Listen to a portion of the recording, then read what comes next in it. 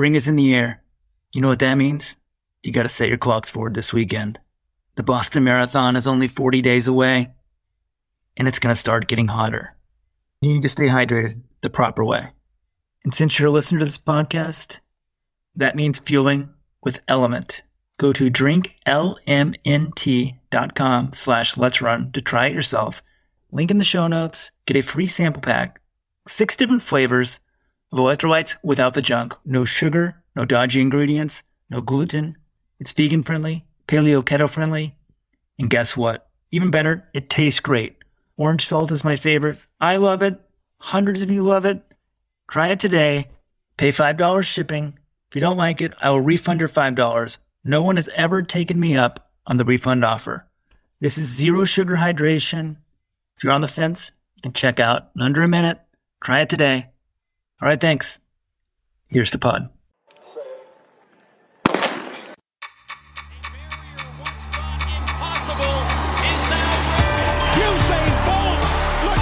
Europeans say that he hasn't really been in a war yet, but this boy's got utter belief in himself. And somehow she's found the acceleration.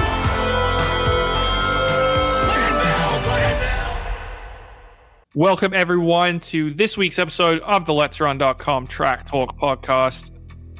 We have another very busy weekend to recap in the world of running. Eliud Kipchoge won another marathon in Tokyo and now has 3 of the 4 fastest times ever, while Brigid Kosgei returned to the top, running 2:16.02 to give her 2 of the 3 fastest times ever and win the women's race in Tokyo. Stateside, Grant Fisher destroyed Galen Rupp's American record in the 10,000 meters. Mohamed got the Canadian record in the 10,000 meters. Jack Rayner got the Australian record in the 10,000 meters. And Elise Cranny almost broke Molly Huddle's American record in the 10,000 meters. So fast times to discuss out in California.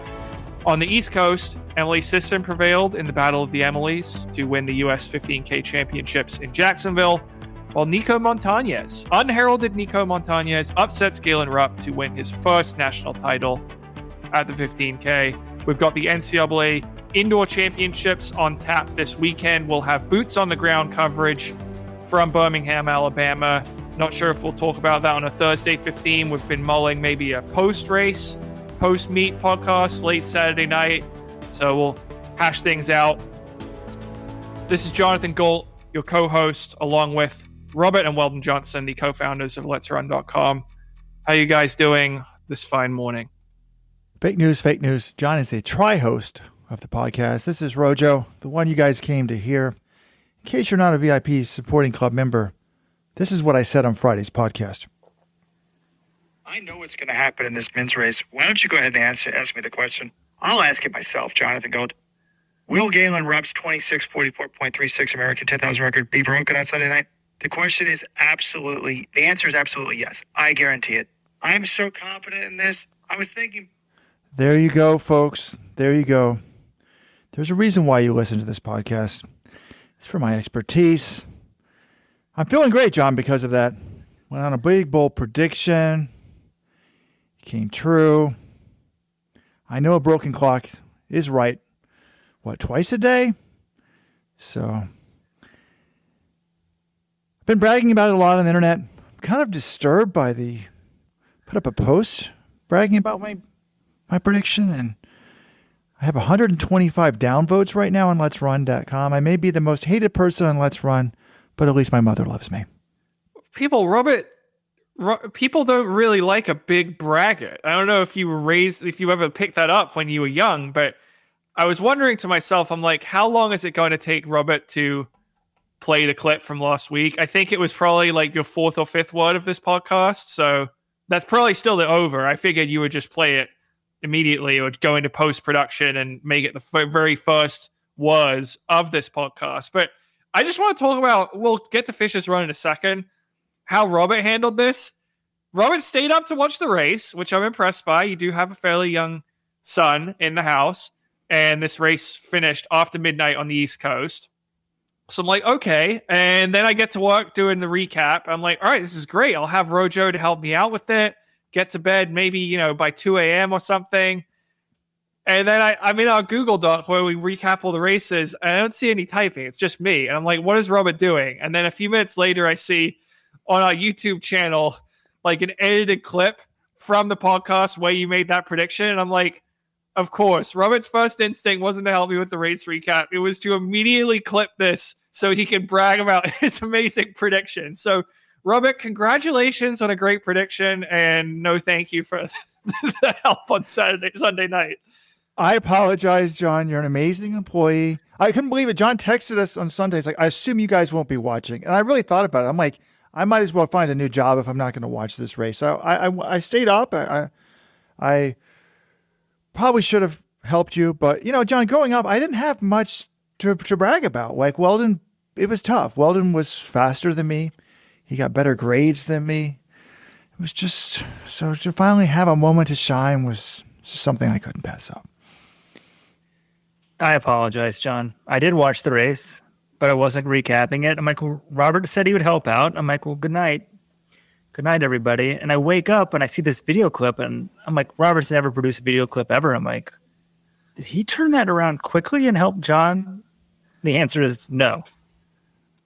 Well, then you at least have an excuse. Like, you have an even younger child, and you went to bed. It's not like you were up chopping up this video. Thought you're just like, it's Sunday night, I'm going to bed. I could accept that. No, yeah, I was clear. Yeah, I told you guys I'm not watching the race. I decided to actually watch the race, but I wasn't recapping it. Yeah, I can accept that explanation. That's don't need fine. 3 cooks in the kitchen all the time, so I was very happy with my decision. Well, hopefully the Let's Run. Let's talk about the race itself. Yeah. Hopefully the Let's Run faithful was happy with the coverage we produced. I'm glad we have Robert's prediction on the record. But yeah, look, I, more than anyone, ripped these guys for skipping USAs. I didn't like that they did it.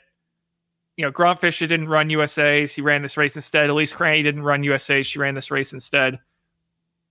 But these races were freaking awesome. I mean, could things have gone better in terms of an excitement level from record attempts? I know Cranny didn't get the record, but she was on her own and came really, really close. And then the Fisher-Ahmed duel, they smashed the records, but it was a heck of a race. The last 200 meters, the last lap. So to me, as far as record attempts go, I don't think you get any more exciting than what we saw on Sunday night. I disagree. I've got to disagree with that.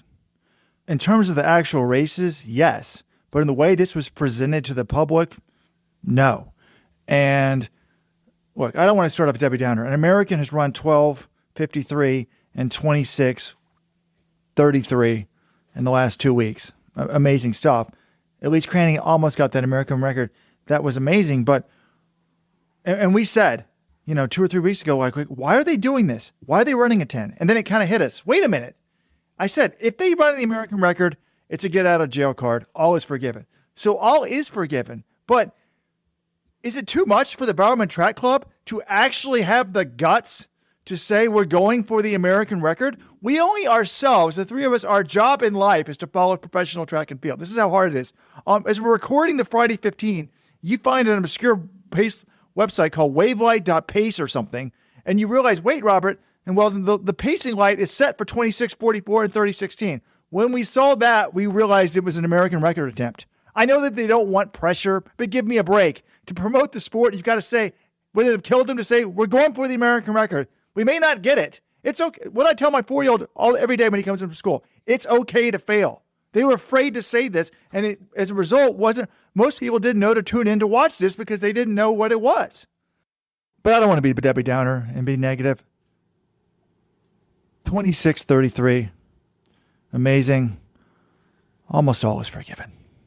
It was a phenomenal run, really exciting at the end. And one of my biggest takeaways from this is just, we'll get to Grant Fisher's medal potential in a minute, but last year, I thought that was a breakout season for Grant Fisher. He runs 13:02 and 27:11. He gets 5th at the Olympics. I'm like, wow, he's right below the caliber of the medalists right now. That's a terrific campaign. He didn't win any U.S. titles, but really, really good. Probably top 10, top 12 guy in the world. If you look at the results, 5th and 9th at the Olympics. I did not expect to see him make another jump this year. And now he's run 12:53 and 26:33. He's the 7th fastest human ever.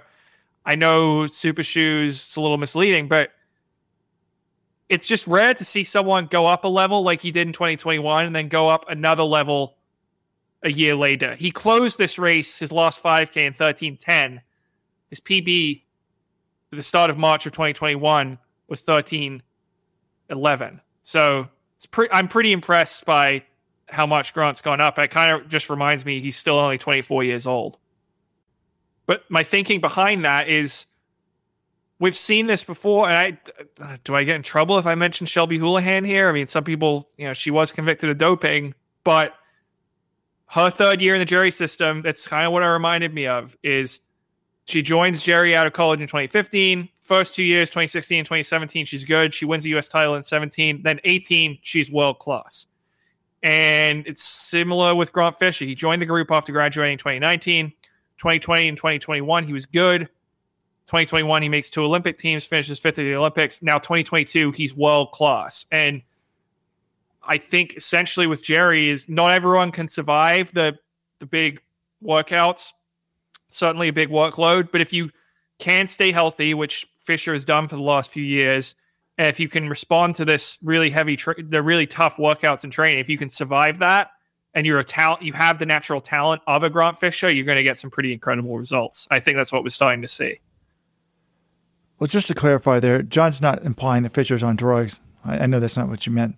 You're just saying you're using the year 3 as a big one for the Jerry. I don't agree with the assessment that not everyone can survive it. As we've talked about this in another podcast, every runner that's joined the Bowerman Track Club, basically, except for the 800-meter runners, has at least at one point run exceptionally well. There's never really been a flame out that was terrible. So, German Fernandez? Well, I guess he ran 3:34 for them, but no, they have an exceptional record, but it's like,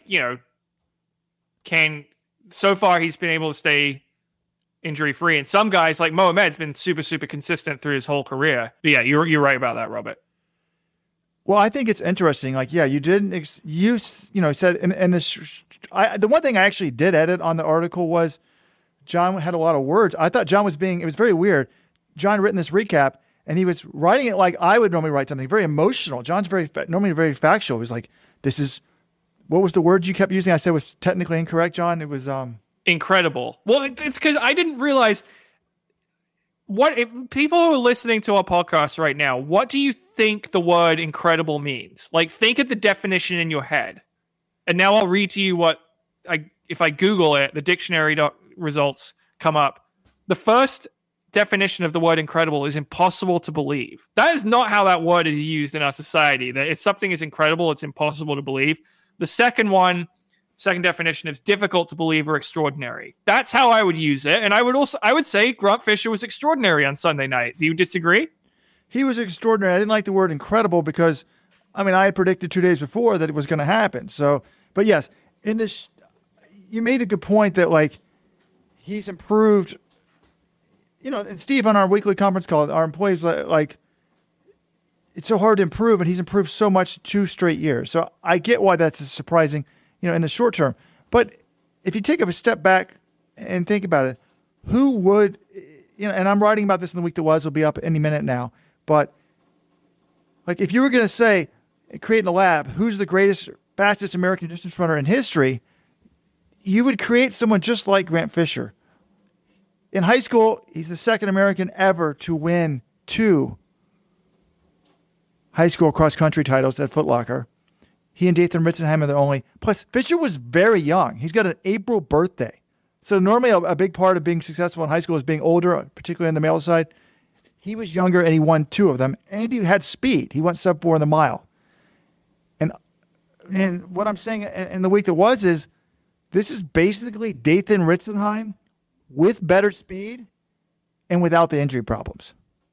Yeah, he's one of the greatest prospects in American distance running history, and he's starting to live up to those expectations. And it's a lot he's delivered every stage of his career. He was delivered in high school. He won a national title in college as a sophomore in college, which doesn't happen very often for an American. And now he's got 2 American records, and you've got to think over the next few years, he's going to add a global medal to to that resume. I think he's got Robert, you outlined it nicely in the week that was, I think. You said if he has like a 20% chance of medaling in the next 3 global championships, you didn't even mention 2025. We've got 4 global championships in the next 4 years. If he's running the 5K and 10K in each, I would ask you right now, is it more likely that after 2025, Grant Fisher has a global medal or that he doesn't have one? I think it's well north of 50%. And I think that's the big question is like, what are the expectations moving forward for Fisher? I mean, when we were talking the other day, John, you said it'd be a failure if he didn't medal. This is taken out of context. I want to defend myself because what happens here is Robert will ask a question on just a regular phone call we're having for work. And you're saying, should he medal or whatever? And I'm like, is it a failure if he medals? I'm like, if he doesn't medal. I think to myself, my immediate reaction, I'm just like, yes, that's the goal now. If he doesn't achieve the goal, it's a failure. And then I take a second to collect my thoughts. I'm like, wait a minute. No, there are other good guys. But Robert, instead of going with what I think once I've actually looked and analyzed this issue, he takes what I said on a phone call, my immediate gut response, and just runs with it as if this is something I'm trying to put out in the public. He throws it out in the podcast, makes me look bad. I don't view it as a failure. What I would say is that is clearly the goal, right? He could run a very good race and finish 4th and not medal, and I think that would be fine. But his goal is going to be win a medal, right? And if you don't achieve the goal, is it a failure? I wouldn't say no if he runs a good race and finishes 4th, but that is the goal. Right. But I actually think a lot of people will view it as a failure, and I don't think that's fair because there's some super, super talented people in there. But what I'm trying to make in this article is, let's say his odds of a medal. I started with the 10,000. I haven't quite finished my 5,000 analysis. I think his odds of him in the medal might be better in the 5,000 than the 10,000, even though he's 5th in the Olympics in the 10,000. But I instinctively asked John Kellogg, what do you think the odds that he medals? John's like 30%.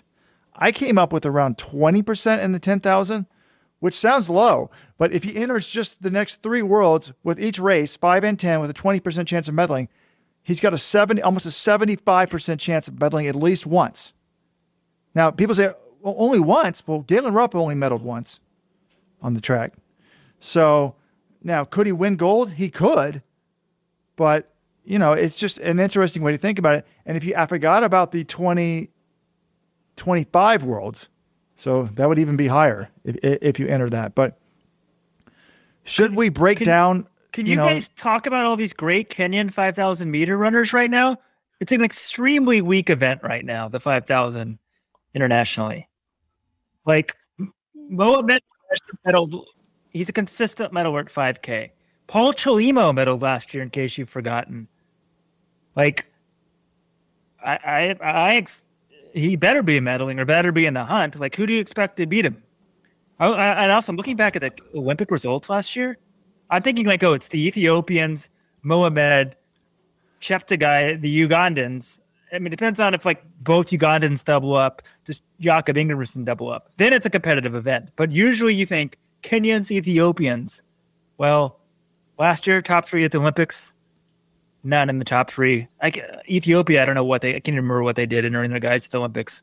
But the 5K is pretty weak right now. Okay, well, then that's a good point. It's dependent on who runs the event at the World Championships. But, anyone who's been paying attention, the Kenyans haven't really been much of a factor in the 5,000 for a few years now. But if you look at the people from last year, Joshua Cheptegei, I would say, is favored over him. You would say? Yes, I would say. He's the world record. Right, I mentioned, Robert, I said what you want me to say. The world record holder and the Olympic champion. Yes, he's favored over Grant Fisher. Really crazy. Mohamed and Paul Chelimo, I'm not sure, but then you add in Jakob Ingebrigtsen. I would pick Jakob Ingebrigtsen over Fisher if he runs the 5K. Selman Barega was not allowed to double by the Ethiopian Federation. He won the 10K. Now, he might not be allowed to double again in 2022, but if he's in there, I would pick him over Grant Fisher as well. After that, I don't know if there's any slam dunks. There's Chelimo, there's Mohamed, there's Nicholas Kameli, there's Jacob Kiplimo. Those are all really good guys, but I do think they are beatable by Fisher. There's one guy you're forgetting. He's much younger than Fisher. He's run one race this year, 7:26:20, almost beat Daniel Coleman's 3,000 meter world record. Yeah, Barahu Aragawi. That's another case where he was the Diamond League champion last year, but he only ran the 10,000 at the Olympics. So will the Ethiopian Federation allow him to double? But yeah, I would pick him ahead of Fisher at the moment as well. Correct. His odds in the 5,000, well, John, is the 10,000 first, by the way? Yes. At Worlds. His odds in the 5,000 are much better than they are in the 10,000, simply if it ends up being watered down, which is what it's been. I mean, Mohamed's got the medal, Paul Chilima's got the medal, but if Ethiopia wasn't so stupid and let people double back, they most likely would not have medals. Let's be honest about that. But that doesn't mean they're not great runners. It's just super loaded. It reminds me, young people, go ahead and Google the name Vanessa Nyangaba, 1996 Olympic 5,000. Vanessa Nyangabo, I think, is the better way to Google that. Do you think he would have beaten Haile Gebrselassie? I highly doubt it. Pun intended. So it's interesting, he was only 9th in the 5,000, but John pointed this out to me. People forget, in the 5,000, Fisher's got the sub 4 mile speed in high school. That's quite good. And last year in the 5,000 Olympics, he picked up a calf injury in the 10,000, wasn't totally fresh, wasn't totally 100% for that 5,000. Now, I've done a similar analysis for the 10,000. And if you look at the Olympics last year, just a reminder, it basically came down to one lap. There was 8 guys together at the bell. And when it was over, the top 3 were significantly better than Fisher. Solomon Barega, 27:43, Cheptegei, 27:43, and Kiplimo, 27:43.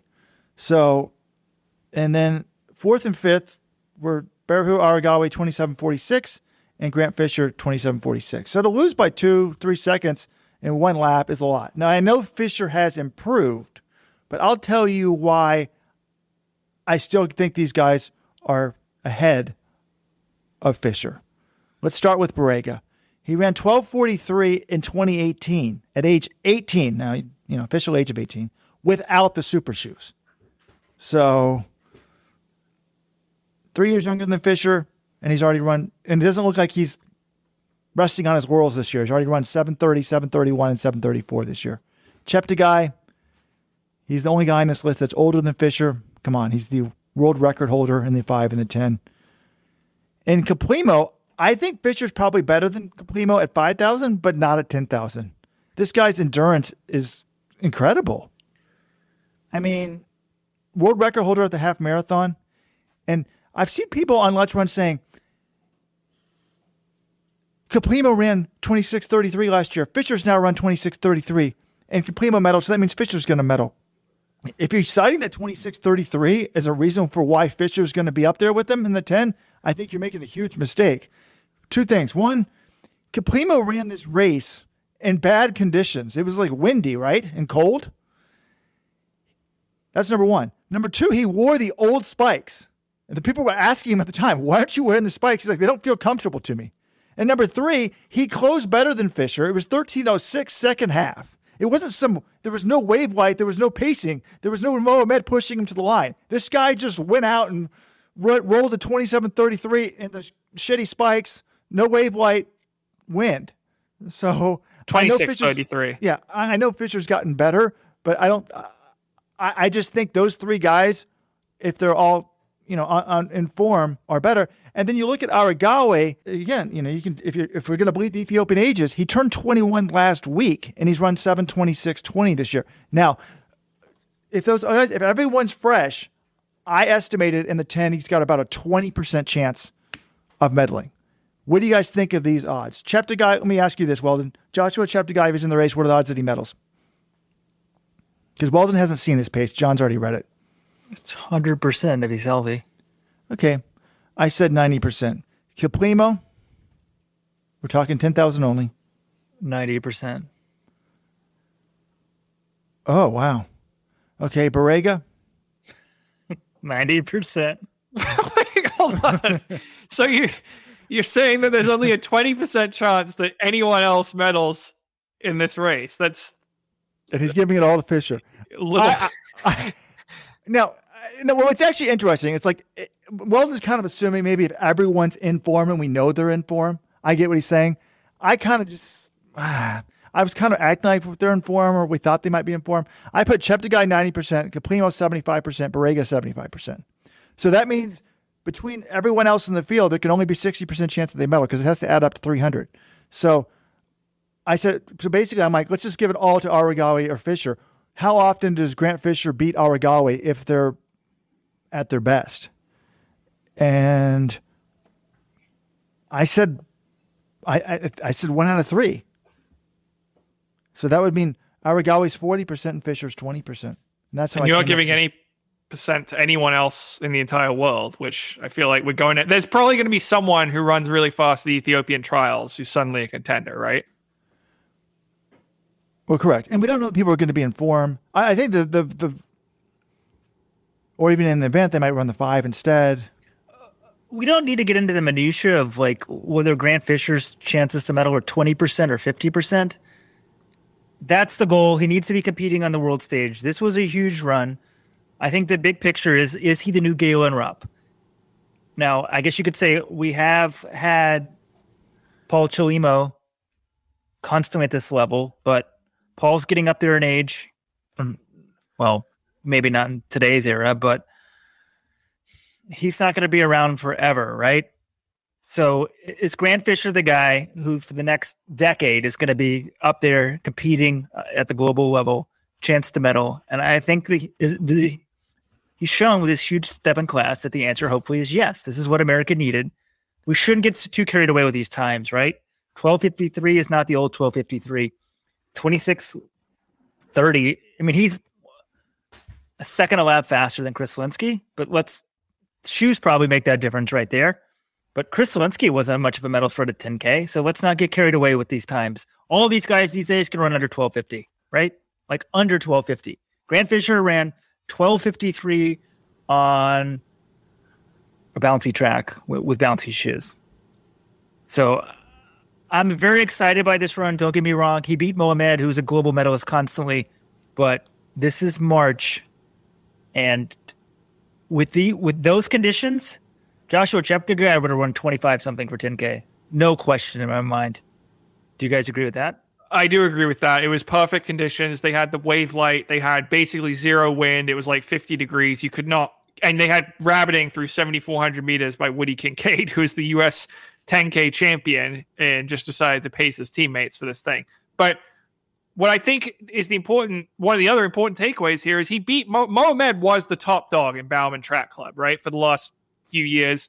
He was the guy. He was medaling at global championships.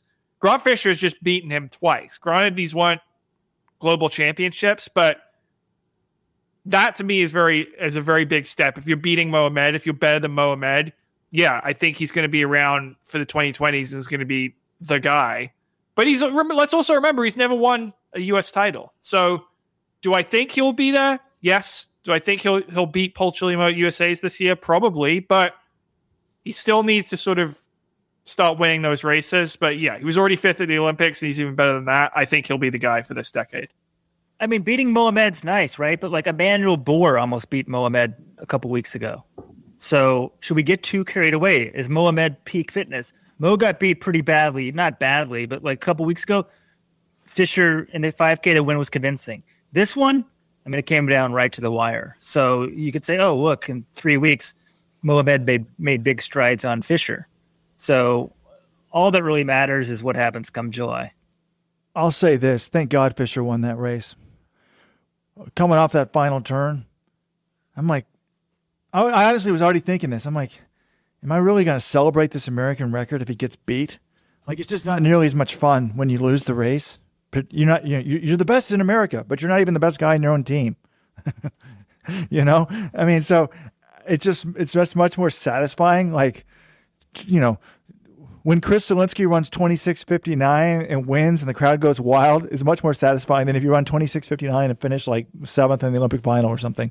So that was interesting. I do think Weldon's exaggerating a little bit on these shoes. I mean, I've been posting, I stayed up last night posting on these threads. People are still debating the shoes. Some people do not believe that they're responsible.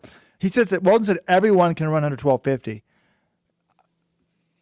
That's not true. I don't think Paul Chelimo can do that. Paul Chelimo is not great in rabbited races. He's shown no ability to do that.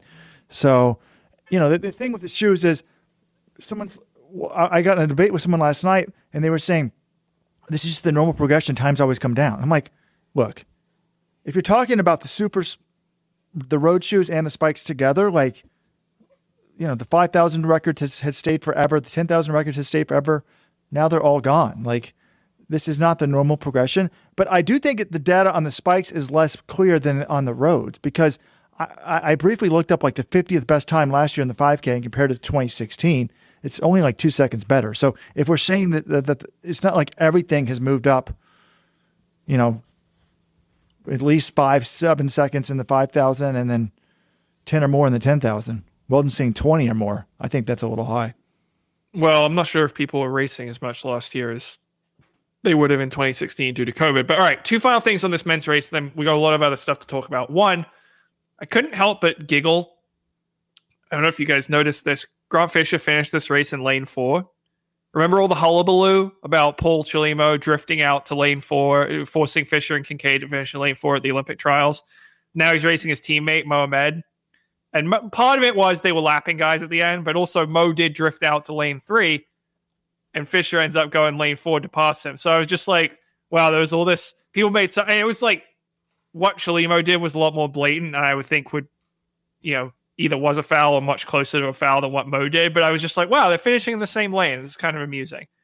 The other thing, we were talking about the World Championship 10,000 final. This might be a drum we have to bang for the next few months. Do you guys realize what time of day the World Championship 10,000 final is going to be run in Eugene, Oregon this year? So No, we do not. Like 9 a.m. or something? It is scheduled for 1 p.m. Is that the stupidest thing you've ever heard? They're running the 10,000 meter final in the middle of the day in Eugene? I don't have a problem with that. And Europe gets to watch it. Okay, do you remember last year at the trials where it was like 105 degrees and they had to move the races to the early morning or late at night? Like, I just think running a 10,000 in the bright sunlight, what is the thinking behind that? Yes, you get a final, but come on, you want to see the athletes at their best? You put that thing at night. That is like the last race you should be running in the middle of the day. What day is this, John? This is July 17th. Yeah, all right, well, then there's TV, but like, why wouldn't you put it like 7 p.m. or something? I mean, I guess the sun's still going to be out, but I just, like, if you said what's the worst possible time to run this race, I'd say the middle of the afternoon. So it's maybe not 1 p.m., maybe it's like 3 p.m., but I just think this is idiotic. This thing needs to be changed. John, I'm the weather expert. I've got my Dark Sky app out. Oh, come on. Let me give you This thing cannot possibly tell me what the weather is going to be like in Eugene on July 17th, 2022 at 1 p.m. Mark this down. Race time temperatures will be 72 degrees. Well, if that's the case, there's not going to be a problem. But what if a heat wave? I mean, things may change in the next 4 months, Robert. Wind 9 to 10 miles an hour. Now, it was going to be a little sunny, only about 40% cloud cover. I mean, 72 if it's sunny is not ideal. But, I mean, look, Cheptegei, that's another thing. Cheptegei ran his world record, right? 26:11. Wasn't in the high 70s. So, remarkable.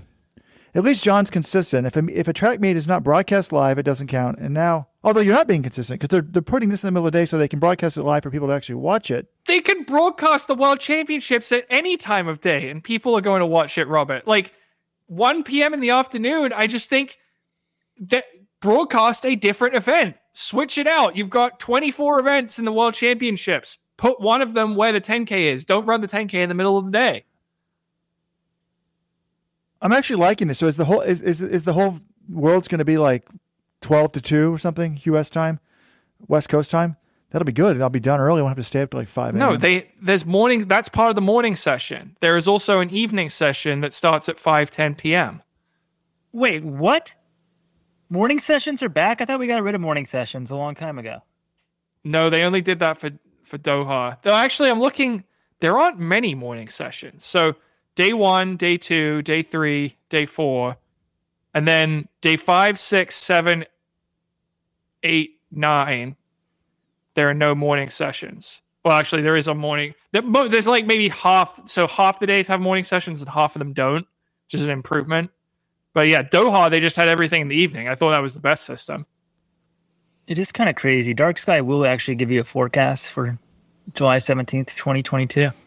But looking back at last year's, I mean, the heat's going to be an issue. It's 87 degrees, 2 p.m., 4 p.m. a lot of these days, 80 degrees. It's not going to be cool, so you better be able to run in the heat. But the 10K is the one. I mean, 10K and the marathon are the events where you got to worry most about the heat. The other ones, people can survive, right? Sounds a little bit callous, but you have TV considerations. The world's been running hot conditions. Olympics, it's just sort of par for the course. Well, the multi-events as well. Like last year, that was what a heptathlete had, heat stroke. That's why they ended up changing the schedule on the final day. They're out in the sun all day as well. But yeah, from running perspective, it's 10K a marathon. All right, guys. Well, that was a great podcast. Enjoyed talking about Graham Fisher. See you guys next week. We got the women's race to talk about. Eliud Kipchoge, Galen Rupp. We can't talk about Graham Fisher all day. Quickly, let's go to the women's race, because watching this was sort of, I don't know, mesmerizing is the right word, but Elise Cranny, she put on an exhibition for about, 8,400 meters? They had the wave light pacing lights. She was following them for a little while, got bored, started crushing the pacing light, and I'm like, wow, she might break 30 minutes. I thought if she kicked, she could break 30 minutes. And then, well, if there's beauty in the pacing light, there's also horror in the pacing light. Eventually, the pacing light comes by and passes her. And then with a lap to go, she's way behind the pacing light. I'm like, there's no chance. You see this light way ahead of her. And she starts kicking. She catches the pacing light. I'm all very excited. Kicks past the pacing light. Shalane Flanagan's very excited too. You see her celebrating. Oops. She beats the pacing light, but comes up short of the American record. The pacing light was set for 30:16, which everyone had been announced to the field. And the American record was 30:13, and Cranny runs 30:14. Amazing run, number 2 time ever for an American. In some ways, actually, thank God there's the lights. There was no rabbits after about, 3K? Without the lights, you'd be kind of bored, to be honest, I think. I just sort of watch the lights and see if she's ahead of them. Right, but she was ahead of them for most of it. That was the amazing thing, is she was locked into 71, 72s. It was really, really impressive solo running after coming through in 15:0. I think they were ahead at halfway, right? Wasn't she 15:04 at halfway? And it was supposed to be 15:08. So it was really terrific running by Elise Cranny. But the pacing lights thing, look, just to be clear, Jesse Williams, the meet director, he did not make a mistake here. It's not like, oh my God, they said it for the long time. How can they screw this up? The problem is, this was not conveyed to the viewing public, or apparently to, he said all the athletes were aware, but Shalane Flanagan seemed to forget, and she was one of the people, Jerry Schumacher requested that it be set at 30:16. And then Elise Cranny herself told our Carl Winter in an interview she was kind of confused what was going on the second half of the race. She was told by Jerry to run 30, to go through in 15:08 and then to kick and close it down the second half. And either she forgot that it was going to stay on pace, or she thought it was going to pick up the second half to take her to 30:13, and it didn't. Which, that is the confusing thing to me, is if you're just going to say kick the last lap, they have the ability to change the pace on the last lap here and just take her through 30:16 pace and then have it notched down to a 67 for the last lap. They could have done that, and that's not what happened here. So I think that's why I want some of the confusion. Also, you need to tell the broadcasters this is the pace they're going to be hitting. And so then they can tell the fans, look, it's 30:16 pace. If she beats the lights, it doesn't mean she gets the record. A lot of this confusion could have been avoided, but this wasn't like some malfunction or Jesse Williams not doing his job. It's just, it wasn't sort of conveyed as well as it could have been. In fairness to the broadcast, on the last lap, when she got ahead of the lights in the final stretch, they were still saying, oh, it's going to be close. Where I was like, oh, she's got it. She's ahead of the lights. So they seem to know. But I guess my question is, should she have just stayed with the light? Stayed with the light the whole way, then kicked the last lap, she would have gotten it. Because I don't think the lights cost her here. she was too far down with a lap to go to get the record. She wasn't going to get the record at that point. She had to go too fast. I don't think it's like she held something in reserve here because she was ahead of the light. She was going all out at the end. She just had too much ground to make up. But right. Should she have just stayed with the light for till 800 to go, then start kicking and get the record? She fly a little close to the sun. I don't know. She looked really good. I thought, she got to 6,800 meters, and I was like, oh my God, she looks amazing. She just looks like a machine. And then she started falling off like half a second per lap. But I don't know. It's not like she was way ahead of the pacing lights, was she? Maybe in a fine margin, she missed it by 1 second. Maybe she should have backed off earlier. I thought she did. It's really tough to run out on your own, even with the pacing lights. I'm not really going to criticize her for that. I think she gave a great effort and she just came up 1 second short. And that's, sometimes that happens. I see what Weldon's saying. Just stay consistent and then slam the last lap.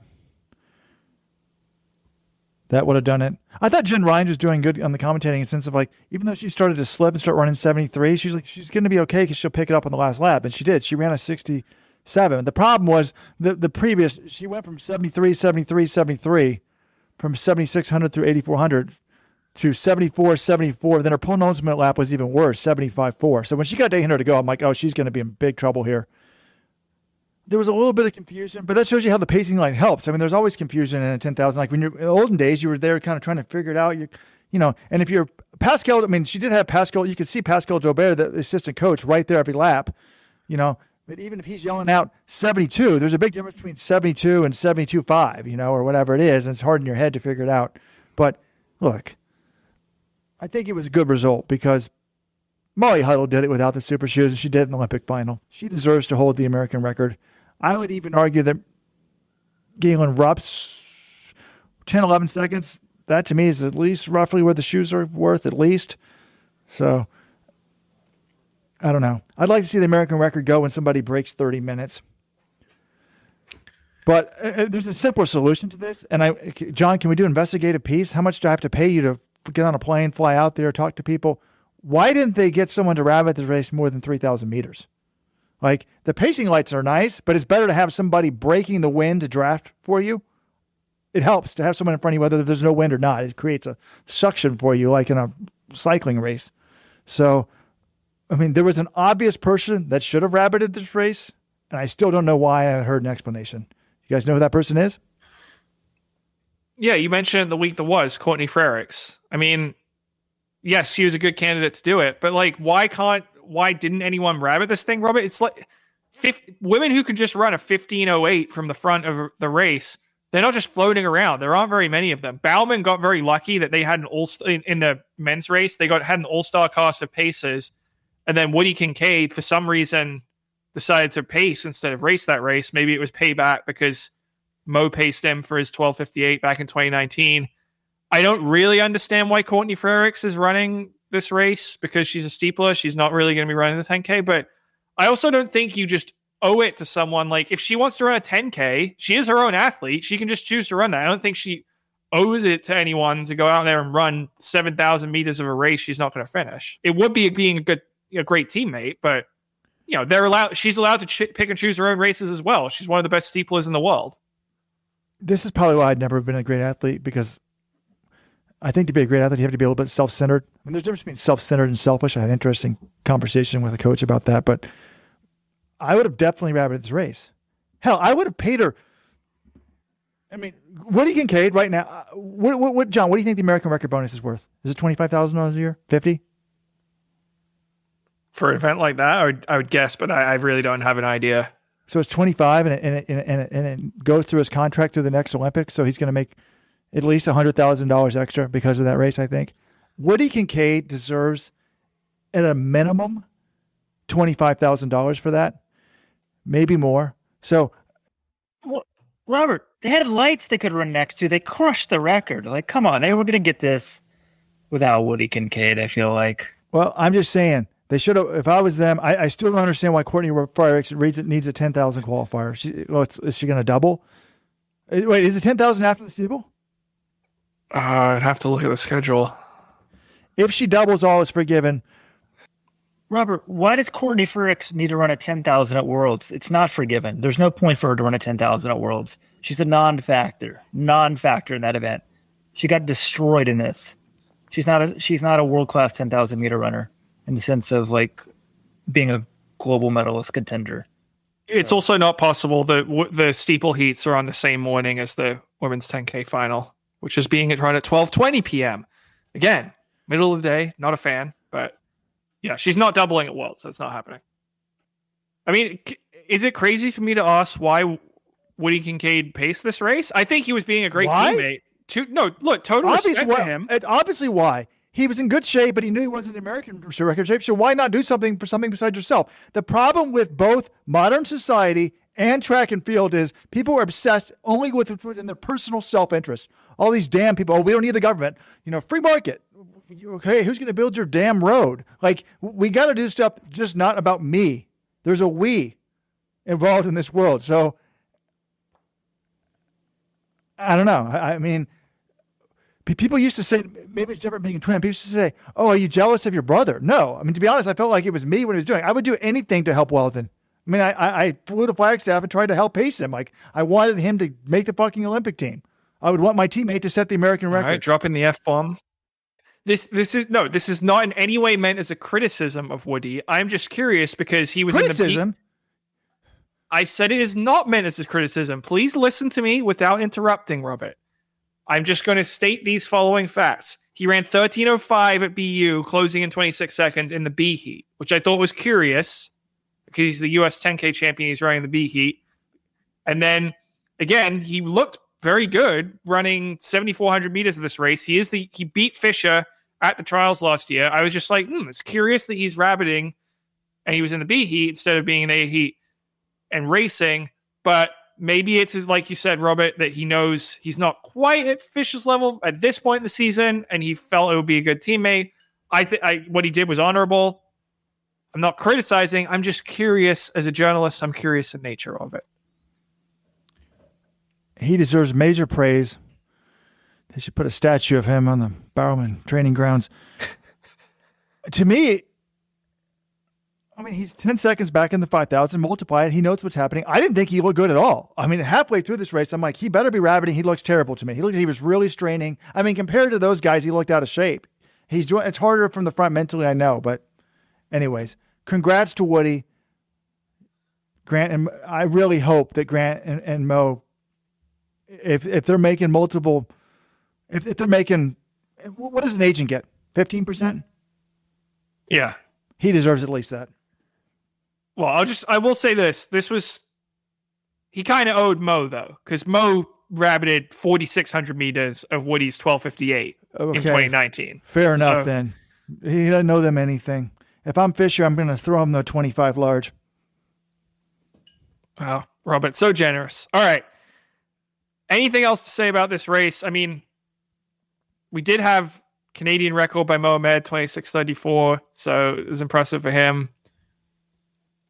Jack Rayner, Australian record, but the big news, I think, was what we saw up front.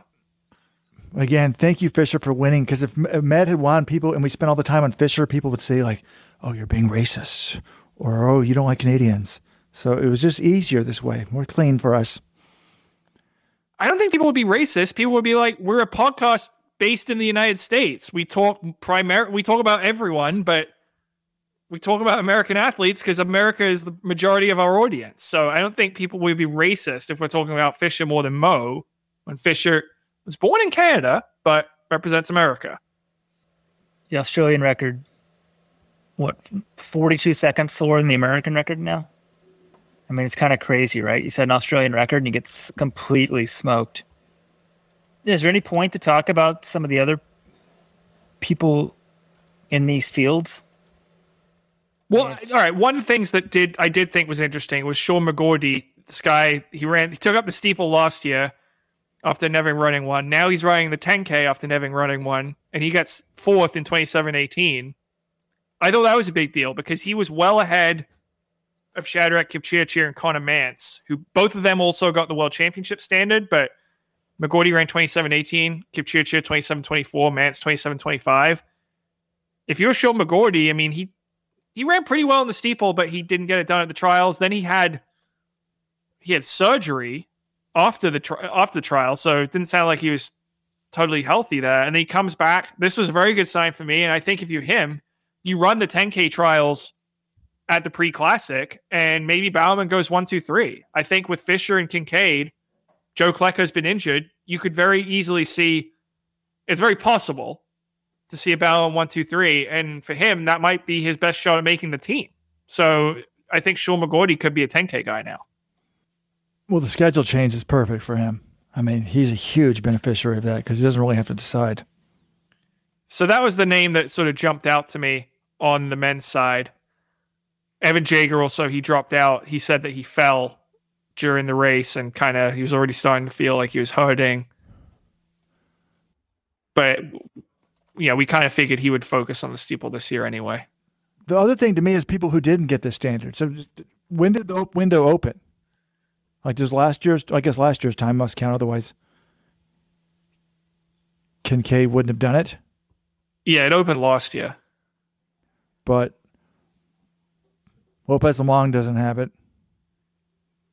Pat Tiernan doesn't have it. Well, he didn't get it here. He might have had it last year. Robert Brandt. I actually posted this in the message board before the race. I was like, interested to see what Robert Brandt could do. He ran a 3:55 mile like 2 weeks before that. I'm just going to see what he can do. On the women's side, standard was 31. Is it 25 even, John? Yeah. Big news there. Who didn't make it? Edna Kurgat just missed it, 31:32. Stephanie Bruce missed it. Vanessa Frazier didn't get it. Laura Thweet didn't get it. Emma Bates didn't get it. So those are some kind of big names. Who did get it from America? Natasha Rogers, Millie Palladino, Sarah Lancaster, Paige Stoner, Courtney Frerichs, and Emily Lapari. And shout out to Dominique Scott-Efford, who was second. She basically ran the whole thing. She went with Elise Cranny through the first 3K and then fell off. And she basically ran the whole thing by herself as well. 31 flat, personal best. She's not American. She's from South Africa, but I thought that was a pretty gutty run by her as well. All right. Tokyo Marathon. Wait. We got to give some props to this Sarah Lancaster. You guys know who she is? This is one of the best stories in the sport right now. She's born December of 87. I'm just looking at I'm doing the math in my head. So she's 34 years old. I think she competed in, am I getting the backstory right, Weldon, that she competed in 3 sports at the University of Texas and none of them were track and field? Is that correct? I think track might count as a third sport. But she was recruited, she went to like a tennis academy, was recruited for tennis, was really good in basketball as well. Does some like trick basketball shots. They send her to the basketball team. They're like, hey, come out and play. Next thing you know, she's on the UT basketball team as well. I mean, she's just a phenomenal athlete. I think she ran like a 58-second 400. I don't know, in college. I don't know if that was on the team or not. But gets out, full-time law, gets a law degree, is a lawyer, starts running. She got the world standard at 1,500 last year. Everybody's like, oh, wow. Then she runs 15:13 for 5K last year. Oh, wow. Now she's run 31:21 for 10K, and it's the world standard. So not only does she have the world standard in 3 events, she could destroy everyone at basketball and tennis. It's kind of wild. It kind of reminds me of Kira D'Amato. Like, she's suddenly in her mid-30s is emerging as a world-class runner. I feel like we don't see that on the men's side. We don't really see it on the women's side very often either, but I feel like we never see it on the men's side. And the women's, we've got 2 of these women. Obviously, she hasn't reached the heights of Kira D'Amato, but she's in the conversation for the team now. She's got the world standard. I hadn't thought about her really making the world's team because the U.S. is so good now, but if you're one of the, how many Americans have the standard? I mean, it's probably not going to happen. Like Cranny, Monson, and if Schweizer's healthy, I think it's case closed. I don't think she's touching any of them, but Schweizer hasn't raced yet this year. You never know. I mean, who does she train with and stuff? I mean, it's just, It just shows there's different ways to do this because she's crushing a lot of people whose full-time job is to put on a singlet and run, and it's definitely not her full-time job. Our blue-collar runner of the week. We need to bring that back, John. Although, can you be a lawyer and be the blue-collar runner of the week? I think you can be a white-collar employee and still be a blue-collar runner. I think that's possible. Well, a lawyer, yes, particularly with lawyers, because they get paid by the hour. So if they don't work, they don't get paid. All right. That is a wrap on the 10. We spent about an hour on it, but a lot of stuff happened in it. Tokyo Marathon. I mean, here's the thing, right? Kipchoge wins, but at this point, is there anything else to say about Kipchoge? Like, I watched him. He runs 2:02:40, but this is the same race we've been watching for the last 5 years, and I love it every time because he just looks so poised. His form is so beautiful. And eventually, at some point in the final 10 miles, he will break everyone and run away from them. And conditions were really good for marathoning. You know, I think it was the high 40s. A little worried about the wind, but there wasn't a lot of wind. They go out in 61:03, I think. And he's got a pack of about 4 guys with him. And then one by one, they're just fading. Amos Kipruto is the last guy with them. Kipchoge dispatches him, and then you're just like, this is another Kipchoge masterpiece. It's the same race we've seen. I don't know if I have anything to comment on it. It's just, I enjoy watching it. You know, this is a true master at work. John, there's plenty to say about it. I was so in love with his performance. Maybe it was because it was at night and I was wide awake, unlike these morning races where I have to get up and watch him run in Europe. I mean, right? He's normally running London or Berlin, right? I mean, normally it's some obscure time that I'm waking up at halfway to watch him race. So I'm watching this, and we're around the 15-mile mark. I haven't watched the whole thing, but I literally stared at the screen for about 30 seconds. I'm like, God, he looks like a beast. And I was going to text you guys, but this is often the case in these races. I'm like, I don't want to jinx him. Like, there's still a pack of guys with him. He could lose, but he just looked better than everybody else. And then my son had to go to bed. I come back later, and he's pulled ahead. But even at 35K, like, what was his gap there? 10 seconds, something like that? 35K, Robert, he was actually still tied for the lead. Amos Kipruto is still with him. Yeah, but that's what happens in all these races. Like, there's 10 guys, and then there's like 2. And so many times we forget there's somebody normally there, right? 35K. And then he just pulls ahead. But we saw it with the Leeds Crannies race. Like, you can lose your form and end up not doing what we think you're going to do. And he never does, except for that one time in London. So, just masterclass. Now, John says there's nothing else for him to do except complete all 6 majors. And you know, I'd like to see Elliott run in America more often, so I have come up with something that he needs to do. We need all 6 majors plus the Olympics to be won in course record time or Olympic record time. So he now has the London record, the Berlin record, which is also the world record, and the Tokyo record. He obviously does not have New York or Boston because he's never run New York or Boston. But he's going to have to come back to Chicago as well, John, because he did not set the course record there when he won it. By the way, do you guys realize what the Chicago course record is without super shoes? I believe Dennis Cometto has it at 2:03:45. Something like that. I mean, some of those 2:03 times without super shoes are pretty close to 2:01 in my opinion. Makes me, I don't want to go there. Don't want to get sued. I don't know what the libel laws are like in Kenya. Yeah, but there isn't much more. I don't know. I feel like every time Kipchoge's already accomplished probably, you could argue twice as much as any other marathoner in history. Like, I feel like if you split his career in half, those 2 runners would be the 2 greatest marathoners in the history of the world. But yeah, you know, he's still got those 2 majors. He hasn't won a hilly course, but you know, do we think? I don't think he's the best marathoner we've ever seen by quite some distance. in flat races, I'd be shocked if like suddenly a couple hills. It's not like he doesn't train on hills in Kenya. So I think he'll be fine. The question now is, what marathon does he do next? Because Boston and New York are the two remaining majors, but I have an inkling he'll try to run the World Championships marathon this year. He's sponsored by Nike. It's in the birthplace of Nike in Eugene. I kind of think he might do that and then do Boston, New York in 2023. That's just a gut. That's not really any inside info.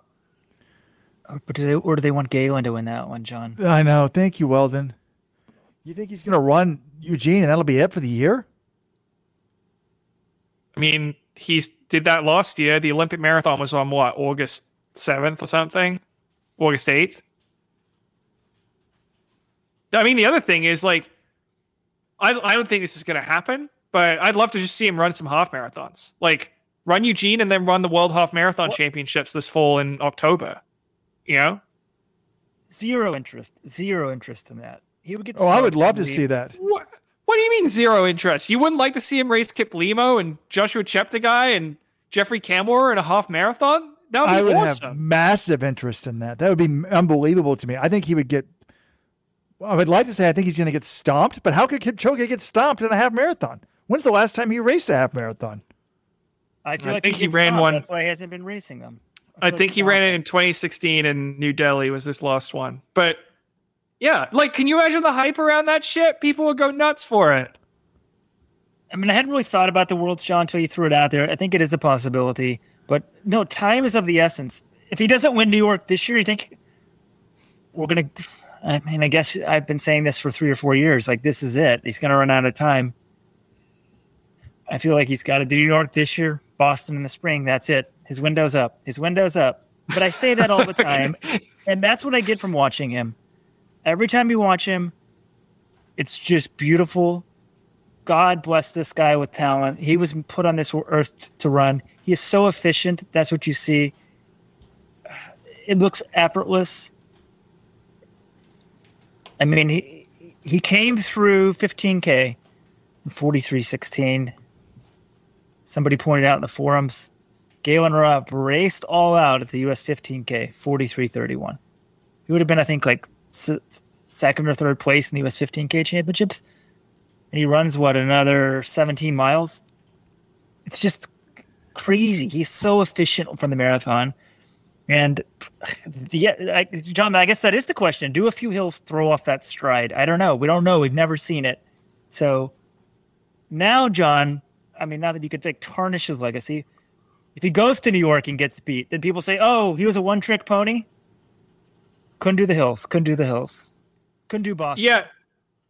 I think the issue is, though, like, it depends. If he goes to those races and gets beaten and then starts going back to London and Berlin and starts winning again, then you would say, okay, he can't run hills. But it's also possible that his marathon peak, which has lasted longer than any marathoner in history, he suddenly falls off. You know, he starts getting old, and those happen to coincide when he runs the hilly marathon. So, you know, I guess we'll have to sort of wait to get the data to analyze it, but it might just be, his body catches up to him and not the hills what did it, man.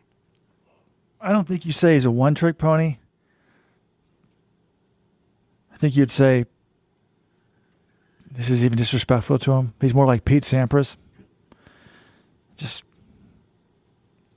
Clay's his kryptonite, hills are his kryptonite, but I think in his prime, well, shit, why isn't he in his prime now? He's just destroying everybody. I mean, he just won the Olympics by 2 minutes or something. I don't think the hills would bother him. Do you guys realize, I just went back to Tillich and just went back to as far as it would go. I mean, he's almost been as long as around as running since, Let's Run was invented. Like, he was 4th in World Cross in 2004 and 5th in 2005. So... Robert, he was a world champion on the track in 2003. Galen Rupp was about to start his senior year of high school, and Eliud Kipchoge was the world champion in the 5,000 meters, beating Kenenisa Bekele and Hicham El Guerrouj. And now he's still at the very top of the sport. It's just insane. So Kipchoge's the GOAT, but we have an interesting debate on the women's side. Bridget Koskei, the world record holder. I mean, coming off of a quote-unquote bad year, John, from 2021. What did she do that was so bad in 2021? She was second at the Olympics, and she was fourth in London in 2018, 8 weeks later. You know, it's a down year because she had just been blowing everyone away the previous 2 years and not losing marathons and just running ridiculous times. But yeah, she's still, by anyone else's standard, she still had a good year in 2021. Well, she returned to her old form by running 2:16:02. What? That's the third fastest time ever? Yep. First ever 2:16 marathon by a woman. We've seen 2:14 and 2:15, but never 2:16. And apparently expressed some dissatisfaction afterwards, saying she could run 2:14. Not sure why she said that, because she negative splitted this race. So if you want to run 2:14, don't you need to go out a little bit harder? But she looks like the Bridget Koskei of old. 5 women break 2:20. None of them named Sarah Hall. I got to give props to Sarah Hall. I don't think this is giving enough publicity. Like, she went for it. For what, 25K? And then blew up kind of hard. But ends up running 2:22. So. Oh, she definitely deserves props. She came through in 69:29. And that's on pace for 2:19 flat. They were actually even faster than that earlier, and they kept getting slower and slower. And then closed her second half in 1:13:27. So, yeah, but she went out there to take a crack at the American record, and she took a crack at it, you know? And we just think a lot of these record attempts, they've been succeeding at a higher rate recently, but they're still tough to do. It's still tough to run 2:19:12. So, yeah, props to Sarah Hall. She did have a kind of rough final month of her build-up after falling on a run and injuring her knee, but she went for it. She didn't get it, and guess what? She's got another race next weekend, the New York City Half, and then she's got the Boston Marathon. So she bounces back quick from things. I was glad she went for it, and she deserves credit for taking a big shot. But yeah, Koskei, Robert, to return to that discussion, one of my questions afterwards is she the greatest women's marathoner we've ever seen? Because if you look at what she's accomplished, she's got 2 of the top 3 times in history. Her world record of 2:14:04 is 1:21 ahead of Paula Radcliffe's 2:15:25. And then no other woman has broken 2:17. Mary Keitany is the next one. She's almost 3 minutes back at 2:17:01. And Keitany did not get to run in the super shoes for most of her career. Paula Radcliffe never got to run in the super shoes. Everyone else right now, though, is racing in super shoes. No one's come close to 2:16:02 or 2:14:04. She's won Chicago twice, London twice, Tokyo once, Olympic silver. She's run 6 sub 2:19 marathons, which is 15% of all the sub 2:19s ever run. No one else has run more than 4. I mean, do you guys think she's the GOAT, or what does she have to do to become the GOAT? John, since my claim to fame is pacing Paula Radcliffe to her first world record, a little bit partial to Paula, but it's just hard to compare the eras because of the shoes.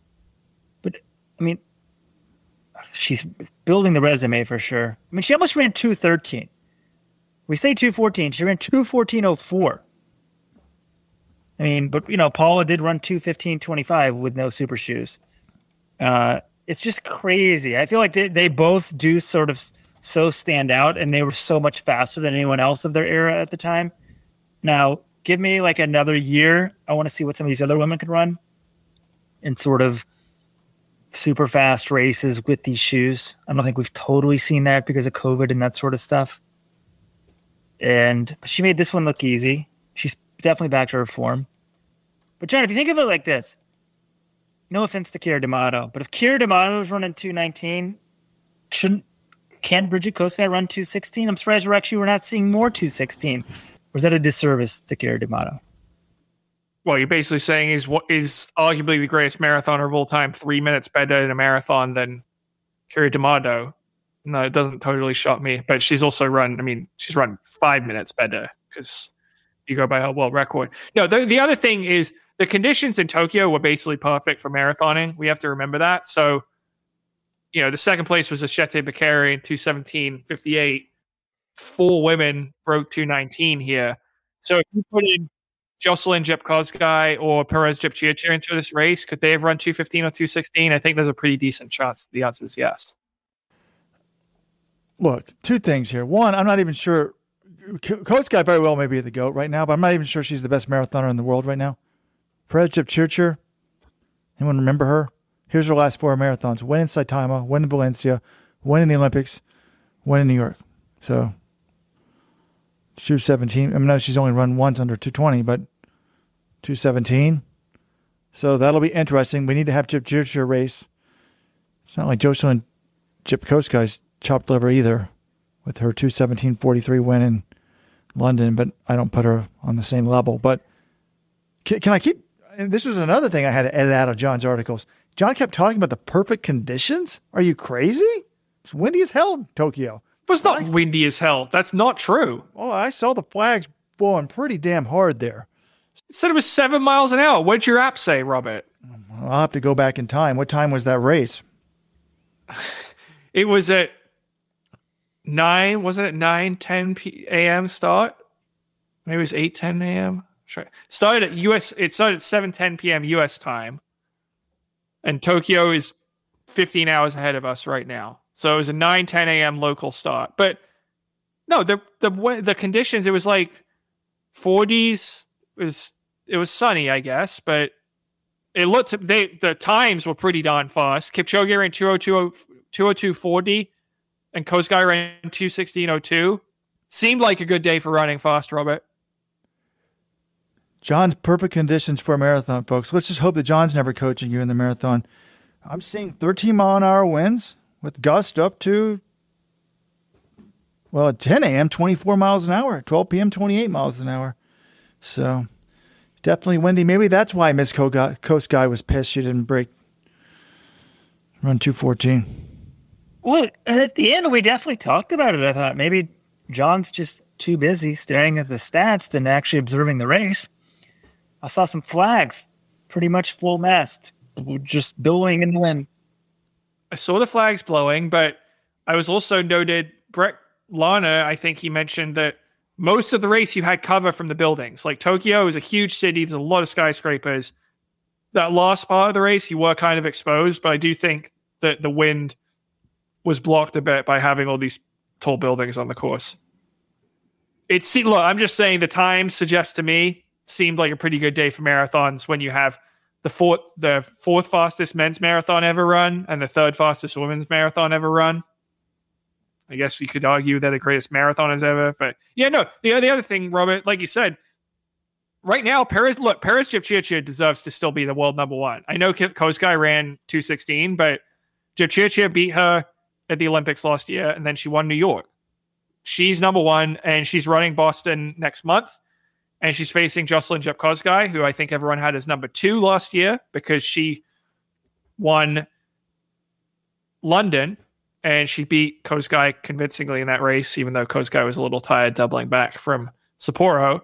But yeah, I think the winner of Jepchirchir versus Jepkosgei in Boston is probably still going to be world number one. And then, you know what? Hopefully we get all 3 of them in London this fall and they can really duke it out. All right, before we transition to the USA 15K championships, I just wanted to say this is one thing left over from our discussion on the 10 that just I have a bee in my bonnet about. USATF the other week announced that they're having the US 10,000 meter championships will not be part of the regular USA track and field championships. They being held at a standalone meet in Eugene as part of the being held as part of the pre-classic on Friday night, which I think is fine.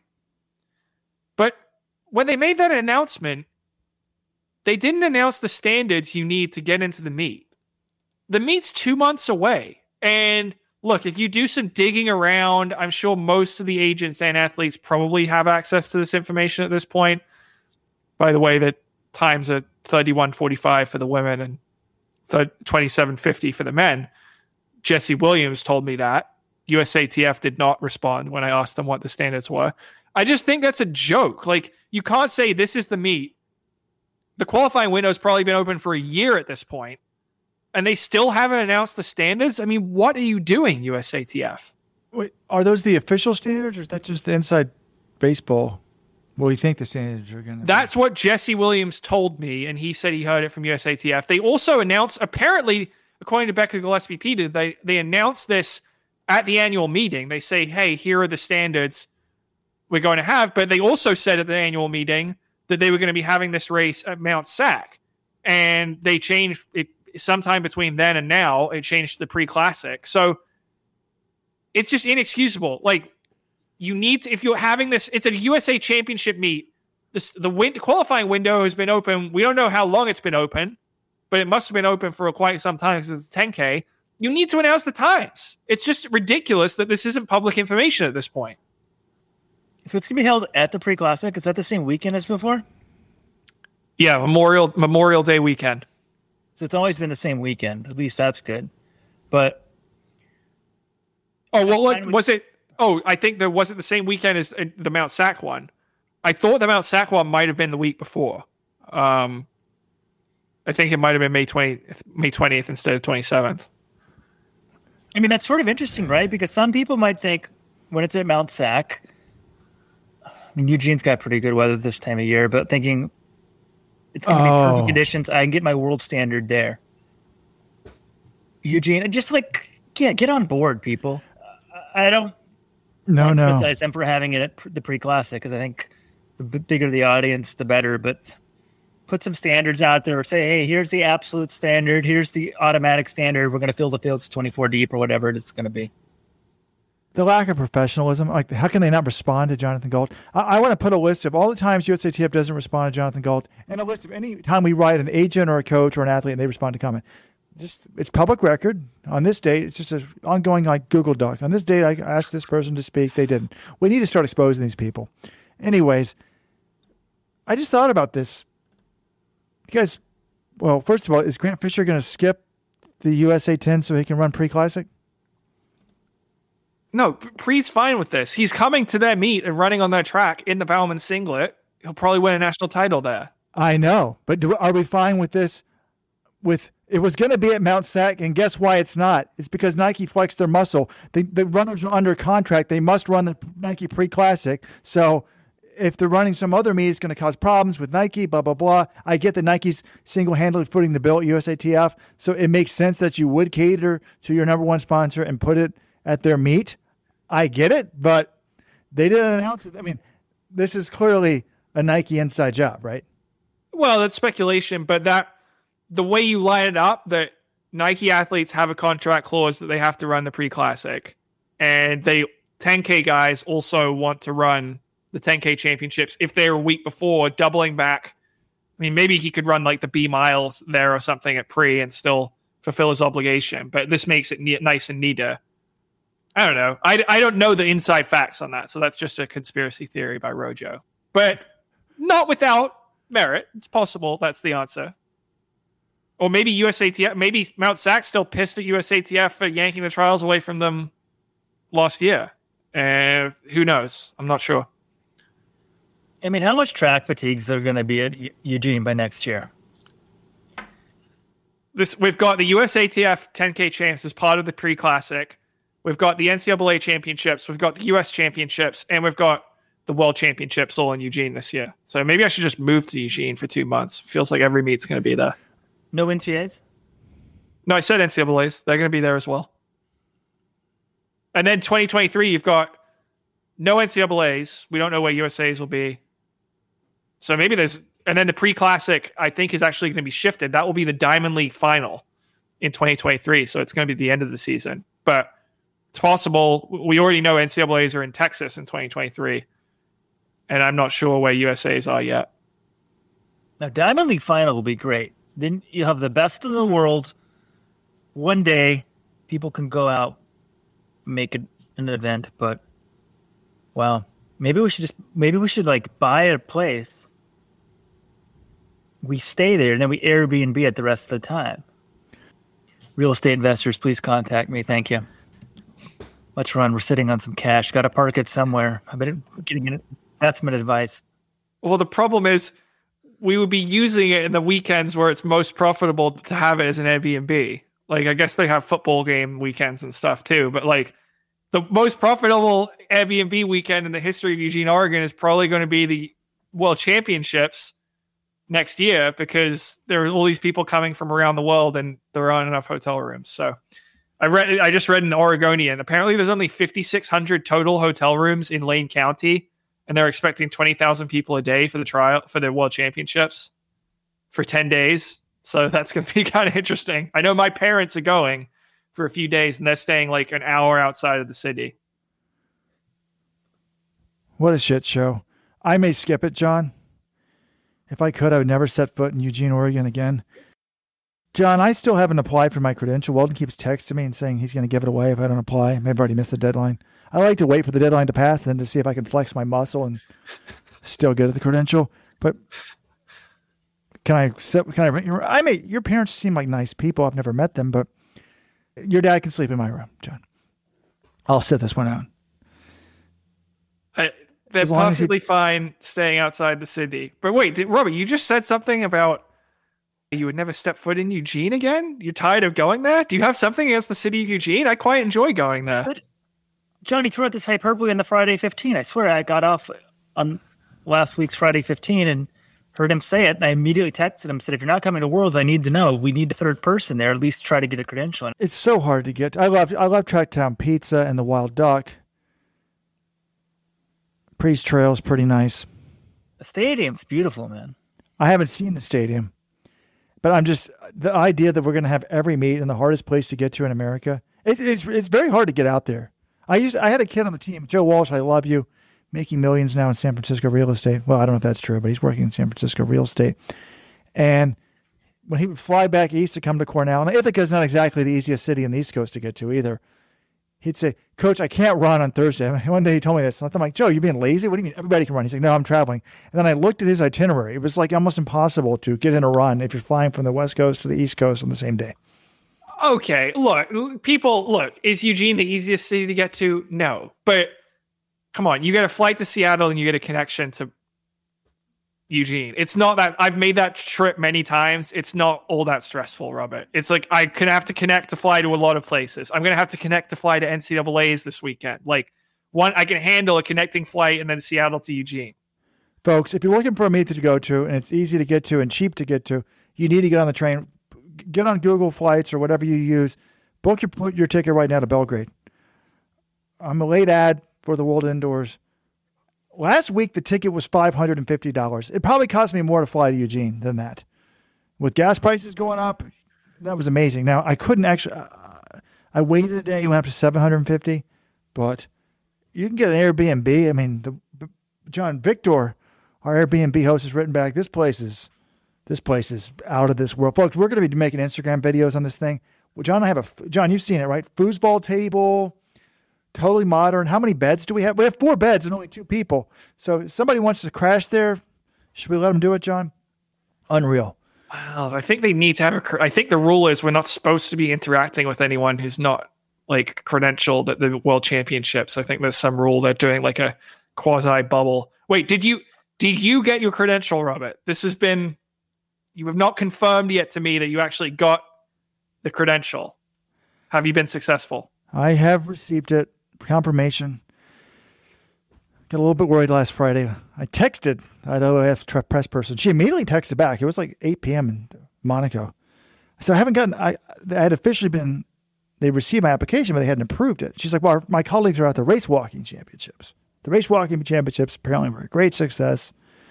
They've now had time to approve me.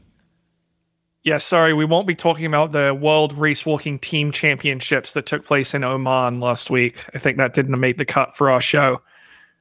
We had a world record in the pole vault, American record in the pole vault. I just want to throw it out there so I can say in the future that we discuss these things. Mondo Duplantis, Chris Nelson, respectively. Yeah, Mondo cleared 6:19, which had been going after for a while. But at what point do we stop like making a big deal about the Mondo world records? Because he raises it like 1 second. Like, let's be real. This isn't going to be the last time he breaks the world record, right? He's going to get into the 620s. Like, he might lower it in Belgrade, though I think it will be tougher. He said it's a good runway, but the problem is at a championship meet, especially when you've got another guy in great form like in Chris Nilsson, you're probably taking more jumps or, you can't just sort of in Belgrade when he broke the world record this week, he entered the competition, I think, before at the point where everyone else had exited it. So he could basically choose how many jumps he wanted to take and that sort of thing. In a championship, you're focused on the win. And if you're going for the world record, it's at the end of like already what could be a tough competition. I think it's harder to do it in a world championship setting, but that should be a good event. Remember, Chris Nilsson, he upset Mondo at NCAAs the one year that Mondo was in the NCAA in 2019. Nilsson was the NCAA champion outdoors that year. Mondo was second. So Mondo will be the favorite, but I'm not saying it's a slam dunk. Folks, when are we going to stop celebrating the fact that Grant Fisher runs an American record? Or Eliud Kipchoge wins another World Marathon major? That's how you sound, John. We're always going to celebrate it. I mean, but it's the pole vault. It's like the pole vault, you can break it by a centimeter every time. Like Grant Fisher can't just go out and say, all right, I'm going to run 26:32 next week. You know?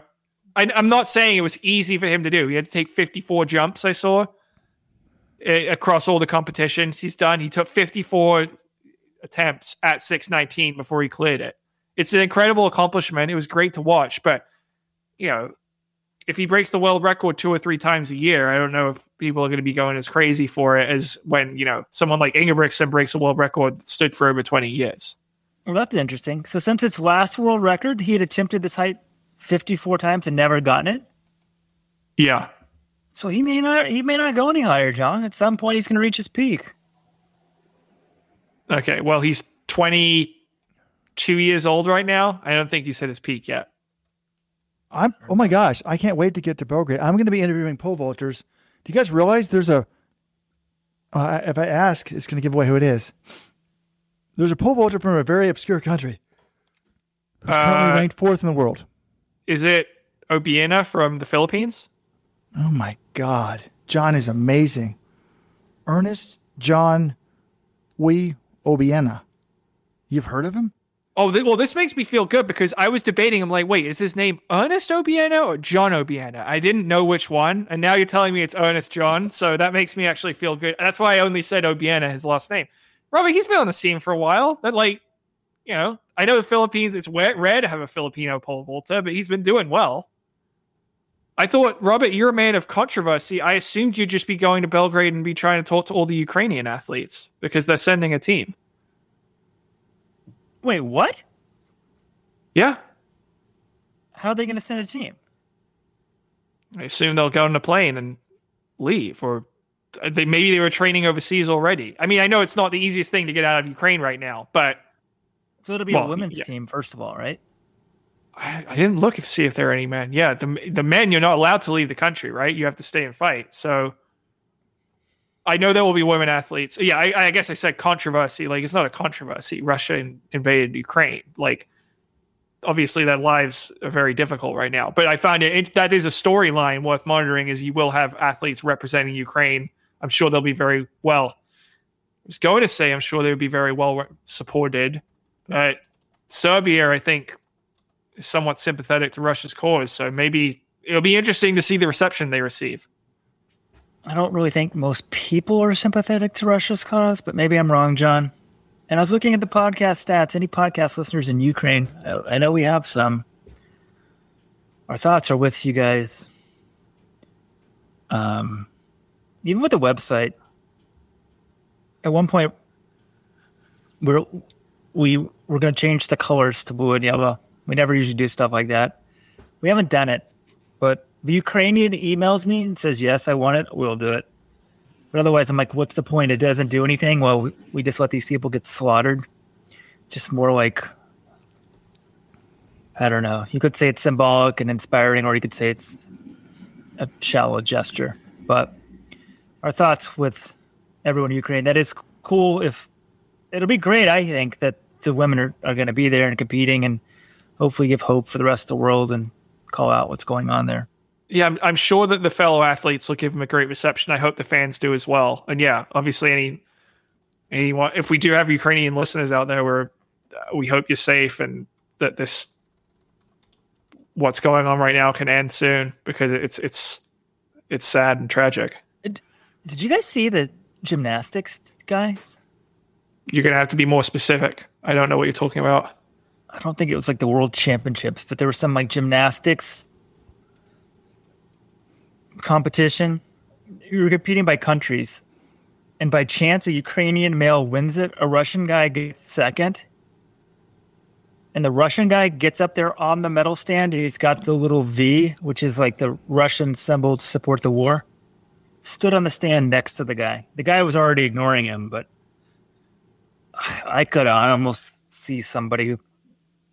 I'm surprised they didn't come to blows. The Gymnastics Federation then, I think, banned Russians the next day. So there will be no Russian athletes at the World Championships. All right. One other thing I wanted to talk about before we finish the podcast is the US 15K champs in Jacksonville. We mentioned in the intro, Emily Sisson won in dominant fashion, 47-28. That's number 3 all time at that distance in the U.S., behind only Shalane Flanagan and Dina Casta. Pretty good company. She was almost 2 minutes ahead of Emily Durgan. It was an all-Emily podium. Sisson, Durgan, Infeld was third. I thought it was a very good run for Emily Sisson. When she's in shape, we know she can produce big dominant performances like this. We saw it at the Olympic trials last year. We've seen it when she came close to scarring the US record in the half marathon a few times. What I found interesting though was after the race, she said she's skipping the track this year. She's just going to be focused on the roads. And initially I was like, what's weird. She was so dominant. She won the trials by so much last year in the 10K. She had a knee injury ahead of Tokyo. She wasn't 100% going in, but she was still 10th. And I looked at some of the people who won't be running, like Helen Obiri, who beat her in Tokyo. She's going to go to the roads as well. But there are a lot there. She was 10th. And Savannah San, we don't know if she'll run the 10K or not. In Eugene, Calcadon Geza Hegne was the silver medalist. Guide was third. We'll know she'll run it. Francine Niensaba was 5th. I mean, the rules don't look like they're changing, so she's going to be in there. I don't think Sisson really has a shot to medal at the World Championships, and now with the emergence of Elise Cranny, she may not even be the best American 10K runner. So I get it, but what do you make of her decision to just run the roads in 2022? Does that mean marathon? Sorry, John, I wasn't listening to every word. I was actually reading about Serbia and Ukraine. They are split because NATO, they got bombed by NATO in 99. It's disturbing to me. I am obsessed with Ukraine. But she's going to be running the marathon? Good. I hope she's not going to waste her time on the track anymore. Why would she? Because she won the U.S. title last year by a lot. But she said, I don't know if she says marathon specifically. I'm sure it will include a full marathon. Spring, maybe she'll go for a fast half or something. I don't know exactly her specific plans. Why isn't she running Boston? I don't know, Robert. I didn't get the chance to talk to her. Well, I'm glad. Ray Tracy told me she'd be a great marathoner. I'm still waiting for her to arrive to that thing. I think she has the potential to be the American record holder in the event. And I don't see the point of running the 10,000 getting slaughtered at Worlds in it. Wait, I just love that.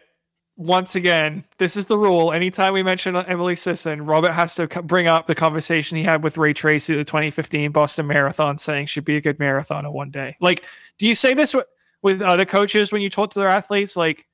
This athlete will be a good 5K runner one day. You don't bring it up with them, but you always bring it up with Sisson. I don't think I've ever had another coach go out of their way to tell me that their athlete that is going to be a star at another event that they don't currently do. I mean, if I'm talking to Mondo Duplantis' coach and is that his mother? She tells me he's going to be a great triple jumper. I'd be very impressed. Okay, fair enough. His mom and dad coach him, for the record. Any thoughts on that women's race, Weldon, or should we talk about the men? Well, Emily Sisson, who will hold the American record in the marathon by the end of the year, is that who we're talking about? There you go. You guys heard it. It's on the record right there. Wait, but I thought the World Championships was everything, being the United States, that everybody had to run it. So that's interesting. She will just completely skip it. I think she could make the team even focusing on something else. I think that's how good she is at 10K. But if it's not the priority, I'm all for her focusing on the roads. I mean, she destroyed everybody here. And I mean, what else more do we want to say? I mean, she's an A+. I mean, Emily Enfield obviously has a medal in the 10K in the past, but right now she's not an A-plus American runner. Emily Sisson is, so nice run, but not much more I think needs to be said about it. Well, I guess the one thing you're suggesting that she's either going to run Chicago or Berlin or New York this fall, or Chicago or Berlin or London this fall. I bet she runs New York because that's what she was supposed to run last year. She had to back out due to injury. I assume she'll run that one. She'll probably get a bigger payday as well. So that might, if she does that, she's not going to get the American record in the marathon. Can someone tell me why she'd run New York? Last time I checked, they were complaining about how hilly the Atlanta Olympic Trials course was. So she signs up for another hilly race. I mean, I get money, but... Money, prestige. I mean, she could run well there. Money talks, Robert. Money talks. All right, that was the women's race. Men's race. All right, I'm taking the L on this one. I admit it. On our Friday 15, I was like, why are we even previewing the men's race? Galen Rupp, he's in this race. He's going to win. No, he didn't. Galen Rupp ran this race. He got 7th place. The winner was Nico Montañez, BYU alum, who quietly had a nice 2021. He was 3rd in the U.S. half champs, 3rd in the U.S. 20K champs. Now he gets his first national title. He beats Leonard Courier and Hillary Bohr by 4 seconds in 43.10. Galen Rupp back in 7th in 43.31. John doesn't know how to properly introduce Montañez. He's a member of the Mammoth Track Club, coached by Andrew and Dina Castor. Dina, of course, the former American record holder marathon and friend of Let's Run. Always, if we did a live broadcast right now, Dina would probably agree to show up in 5 minutes' notice. So I think it was cool, John, that the Mammoth Track Club got the win. I mean, there's a lot of smaller groups that don't have the same talent. For him to win this field is cool. And 6 guys got a nice scalp. They can always tell their children, I beat Galen Rupp. I think the question is, are you writing Rupp off because of this performance? I am not. Most definitely not. First of all, he led most of this race. Secondly, people who watched it sort of seemed to imply that he got a stitch. So why does he need to be in tip-top shape on March 4th or whatever it was when he's got to be, his next race of consequence is July? So I think it's good that he's healthy enough to be racing. He's running New York City half in 2 weeks. I am not worried at all about Galen Rupp. Yeah, I'm not really worried about him. I think maybe he's reaching the point in his career where, he's 35 now. He turns 36 in May. Maybe where if he's not he can't just show up and crush everyone, even if he's not, in really good shape, or if he's in the middle of a marathon buildup. And I feel like that might have been the case in the past. But, remember last year, he only ran 29:06 in that Road to Gold or the Peachtree. And then he gets 8th in the Olympic marathon. He ran 61:52 half last fall at the Great North Run. And then he was 2nd in Chicago in 2:06:35. So do I think a guy who ran 2:06:35 in Chicago last fall has suddenly lost it? No. But I don't, you can't just show up and wipe the floor with everyone without being in pretty good shape. I think he'll be in good shape by July, but yeah, it's not. You can't just take a Rupp win for granted in these tune-up races maybe anymore. I'll be interested to see how he does in the New York City half next weekend. Can we give a shout out to Todd Williams' American record? I think it's now 27 years old for 15K. He ran 42, 22. I could look it up, but the crazy You thing nailed it. Well done. I'm on the page right now. He won this race 5 times, 42, 22, and 1995. So you had all the details correct. I was reading a recap of it earlier. Okay. Mark Coogan and Chris Fox were with him at the start. That is now Mark Coogan, coach of the New Balance team, and Chris Fox, coach of the Reebok Boston team. Speaking of Boston, John, you need to go out to that New Balance track. I think it's supposed to be done now. They need to organize an event this winter. Do it now. John, you put it on. We'll take a bag of cash there, John. I will. They're up for this. We need something great. I'll give you a bag of cash. You can put on your own event. They're not going to. That would be awesome. The bag of cash invite, and we hang it. You have a little hook right by the finish line, and the first person who crosses the finish line can just snatch the bag and it's theirs.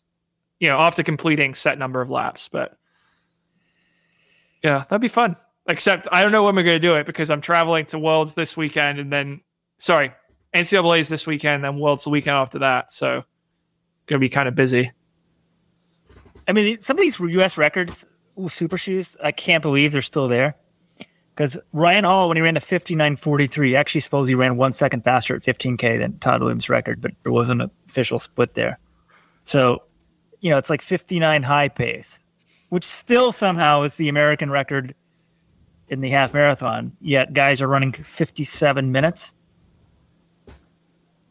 So I think, Grant Fisher takes to the half marathon. Kiss that one goodbye. We've got some new guys.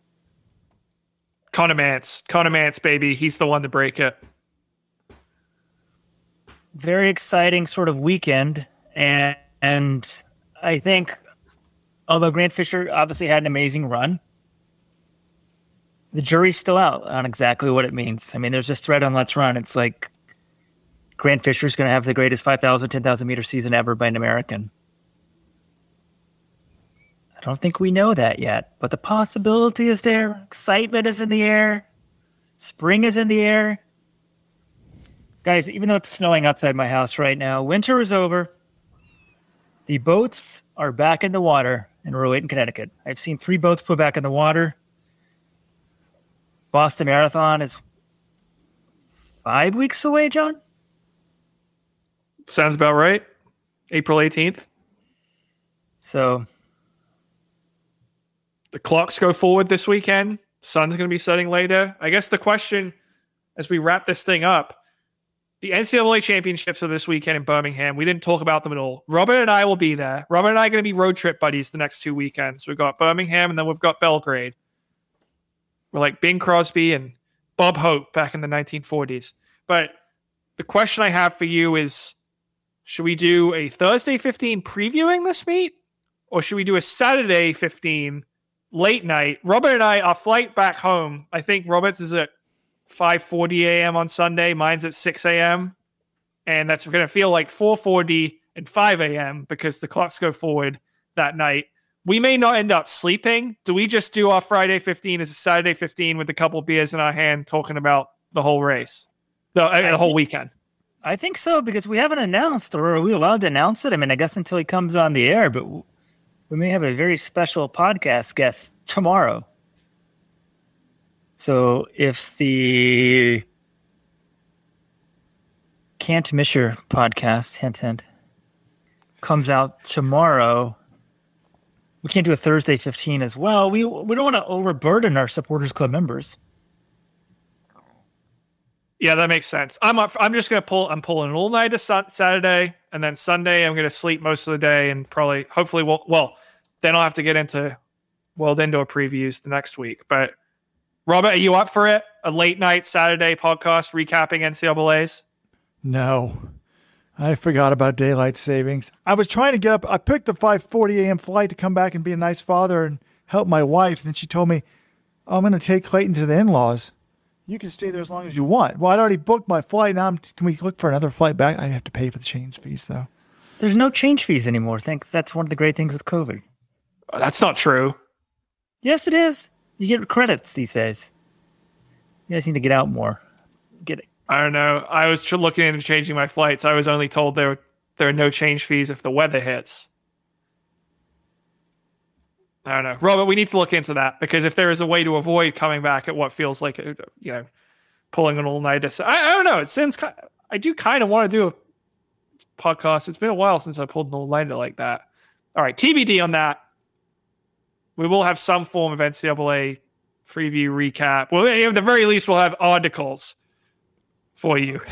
I'm still recovering from staying up till 3:30 a.m. on Sunday night, working so hard for Let'sRun.com. I could barely recover from that. Actually, from bragging about myself. Apparently, people don't like it when I brag. I'll never do it again. Okay, well, big weekend on track, on tap. Should have a nice podcast, bonus podcast for you guys this week to listen to. Thanks for tuning in. We will talk to you again soon. Remember, You got to be getting your electrolytes without the junk. No sugar hydration. Go to drinklmnt.com/letsrun. Link in the show notes. Try it today. Free sample pack sent your way for $5 shipping. If you don't like it, I'll refund your money. Thanks for listening. Do a friend a favor. Tell them about the podcast. Appreciate it.